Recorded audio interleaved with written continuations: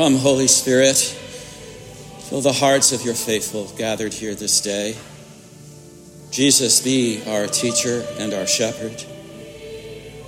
Give us words that bring us flourishing life and hope and courage in the living of our days, that we may offer who we are and all that we can to the work and ministry of your love and your kingdom, here in this place and wherever we may be. In the name of the Father, and of the Son, and of the Holy Spirit. Amen. Please be seated, won't you?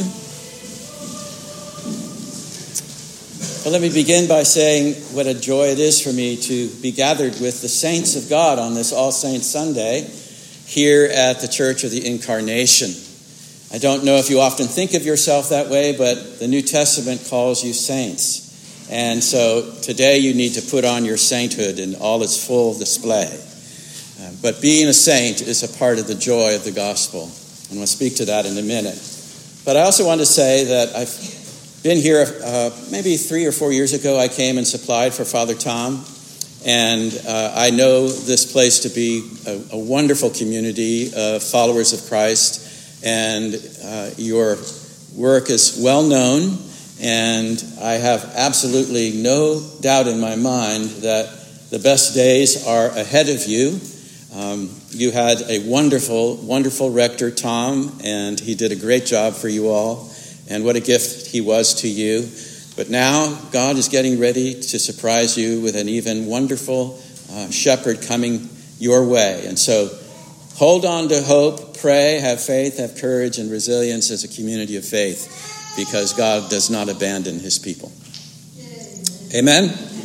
Amen. Amen. Amen. So, All Saints Sunday, we celebrate the saints because they are so important to our understanding of who Jesus is.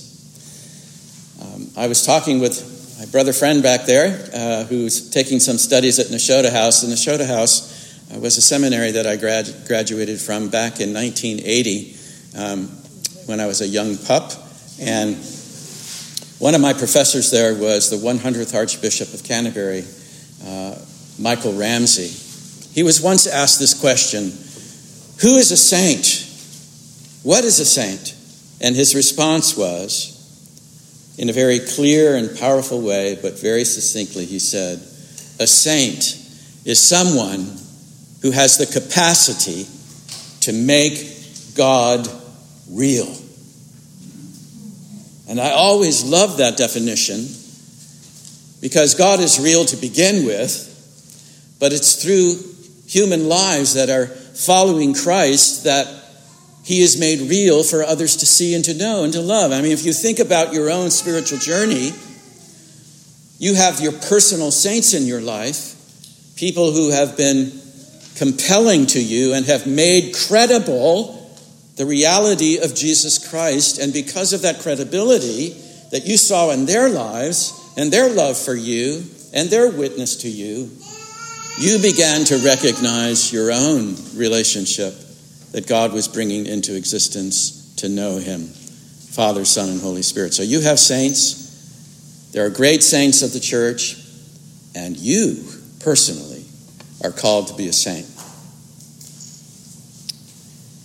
Now we come to the Gospel of Matthew today. This is where I want to kind of keep my focus and grounding. And we hear this magnificent opening sermon of the Sermon on the Mount. The Sermon on the Mount is the majestic place where Jesus brings his most powerful and authoritative teaching in the New Testament. And he begins by kind of a prelude, the Beatitudes, but he's really trying to answer a question for us. And the question is this: who has the good life? What does a flourishing life look like? What is the good life that people hunger for and thirst for all the time? Who has the blessed life? That word blessed. Blessed, blessed, blessed. Who has that? What does that look like? Well, our culture has some answers about what the good life is. I came across this description just today. Think about it for a minute. Blessed are the rich, for they own the best stuff. Blessed are the sexy and the glamorous, for everyone desires them. Blessed are the powerful, for they shall control the kingdoms of the earth. Blessed are those who get everything they ever wanted, because they alone will be satisfied. Blessed are those who are famous when you're pursued and stalked by the paparazzi. Rejoice and be glad, and your reward will be eternal branding on your Instagram and Twitter. For in the same way they chased and trolled the influencers and celebrities before you. That's not quite what we're talking about, is it? Money, beauty, power, and achievement. The culture might hold those things in esteem. We think if only we had them, or one of them, we'd be really, really happy and blessed and living the good life. But I want you to understand that when Jesus announces these blessings, he is subverting, he's contradicting the general prevailing assumptions that human beings have of what the good life is. And he says words like this: blessed, favored, flourishing are you if you are poor in spirit. Why? Not because of the condition of being poor in spirit. Why? Because Jesus says the kingdom of heaven belongs to you. That's where the blessing is. That's where the flourishing of life is. That's where the kingdom of God begins to be recognized as the greatest life that we can ever have. And so Jesus was always pulling the rug out from the assumptions that people had. This is the way that Jesus teaches. So this great inversion, if you will. The last shall be first and the first shall be last. Over and over again, Jesus speaks about this great inversion of the kingdom of God. And so we need to back up just a second here, and I want to read something to you about Jesus' inaugural sermon and his definition of what the gospel is. In chapter 4 of the Gospel of Matthew, Jesus is coming out of the wilderness temptations, filled with the Spirit, ready to inaugurate and begin his ministry.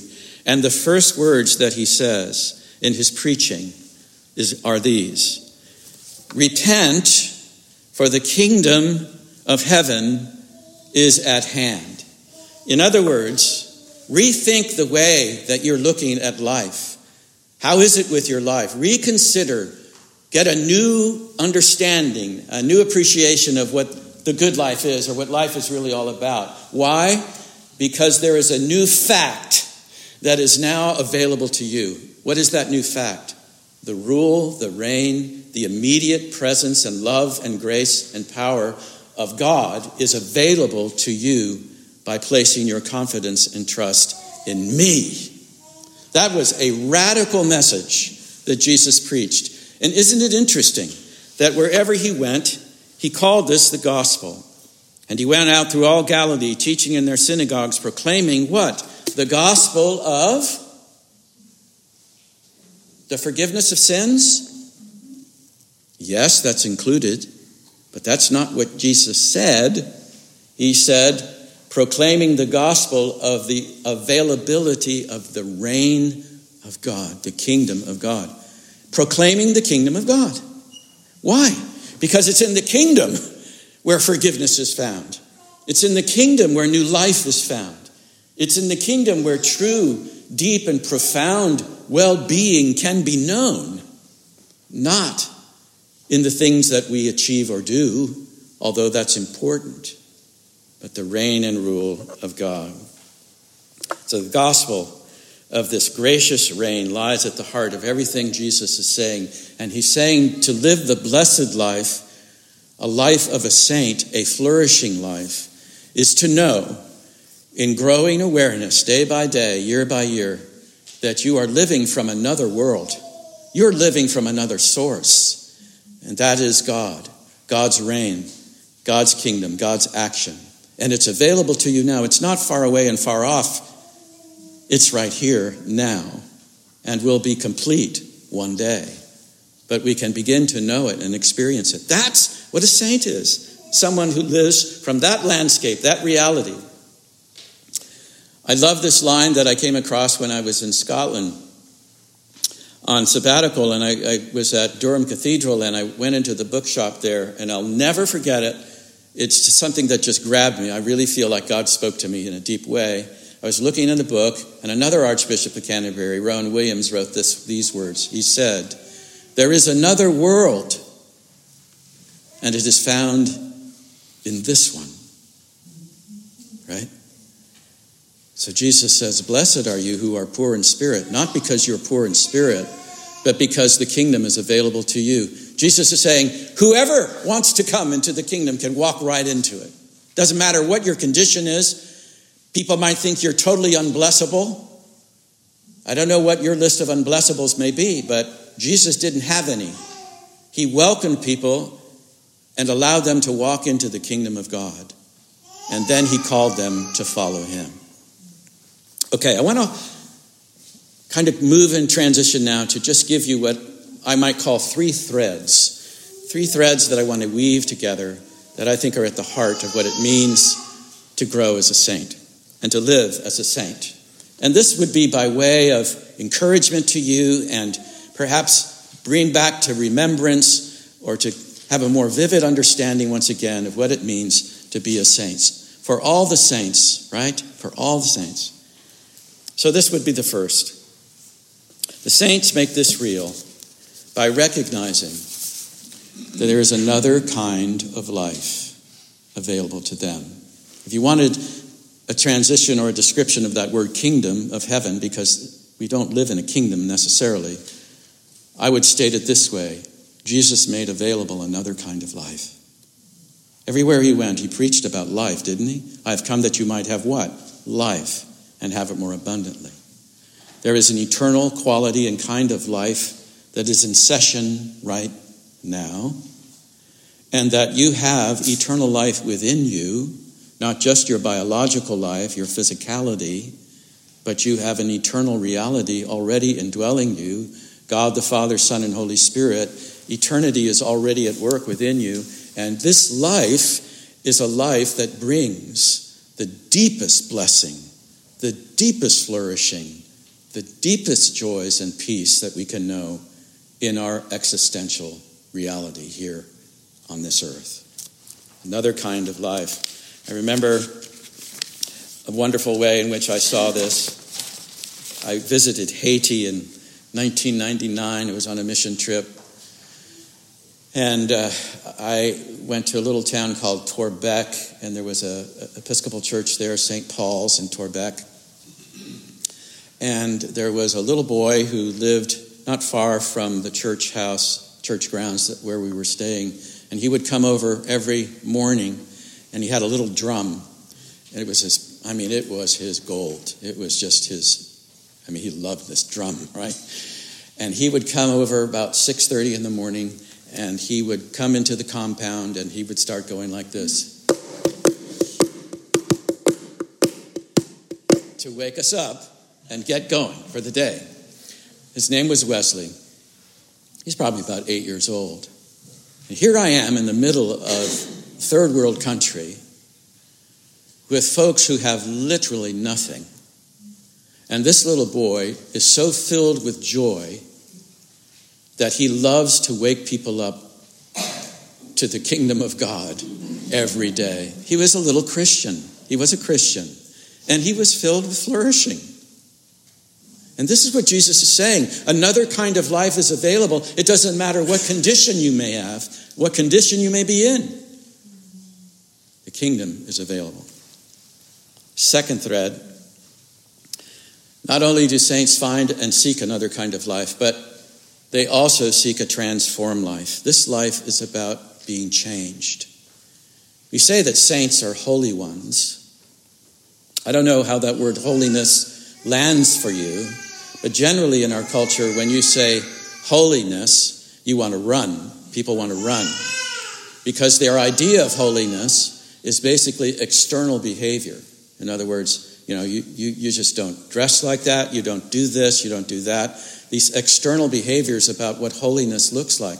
I remember again when I was in seminary, and I did have some hair back then, but it wasn't long. And I went to a Christian bookstore, and I didn't know that it was an independent Baptist bookstore. And I don't have anything against Baptists, but it was an independent Baptist bookstore. And this young guy comes up to me, and he said, why are you here? And I said, well, I'm just looking at your bookstore. I'm a student over at Nashotah House. And that about it did it right there. And then he said, do you students always wear such long hair? And I'm telling you, it wasn't long. It's just a regular haircut. You see, we get so caught up in these kinds of definitions of what a saint looks like that people don't want to have anything to do with it. No, thank you. That's not what a transformed life is all about. When we come into our relationship and friendship with God, we begin a journey of transformation whereby we begin to be changed from the inside out. That's the transformation that Jesus was speaking about, where we take on the characteristics of Jesus, his compassion, his kindness, his hope, his faith, his courage, his love, the fruit of the Spirit. That's how we begin to recognize that our lives are being changed. We need to be changed from the inside out, and that can only happen as we walk with him and learn from him in the reign of God. We begin to be apprentices of Jesus, right? That's what a disciple is. A student, an apprentice, learning from him how to lead our lives as if he were leading us. In other words, Jesus wants us to look at our relationships, our thinking, our thoughts, our ideas, our work, everything that we are and can be, and say, this is where Christ is. I want to learn how to lead my life as he would lead it if he were me. That's the journey to become fully human, deeply Christ-like, and fully alive, right? The glory of God as a human being fully alive. That's flourishing. That's to be a saint. Finally, not only do we discover a new kind of life when we begin to follow Christ, not only do we embark on this journey of inward change and transformation, which goes throughout our lives, finally we come to the reality that to be a saint is to recognize that we are living an indestructible life. Indestructible. What do I mean by that? Well, listen to these words that come from our lesson from Revelation. For the Lamb in the midst of the throne, the reality of the kingdom, will be their shepherd, and he will guide them to springs of living water, and God will wipe away every tear from their eyes. In other words, we make the love of God real in a context of suffering and loss and difficulty, heartache, heartbreak. Look at the world in which we are living, the context. And yet we are called to recognize that the reality of the kingdom is an indestructible life, and that we already are beginning to live eternally. I once heard Trevor Hudson, wonderful spiritual director and a friend of mine from South Africa, say these words. He said, remember that whenever you are gathered together in worship, or you're preaching or teaching, but gathered together in worship, that everyone present is sitting next to their own pool of tears.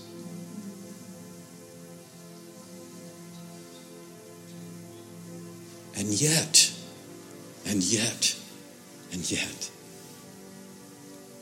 even though we struggle, even though there are days of suffering and sadness and broken hearts, Jesus announced the availability of the kingdom.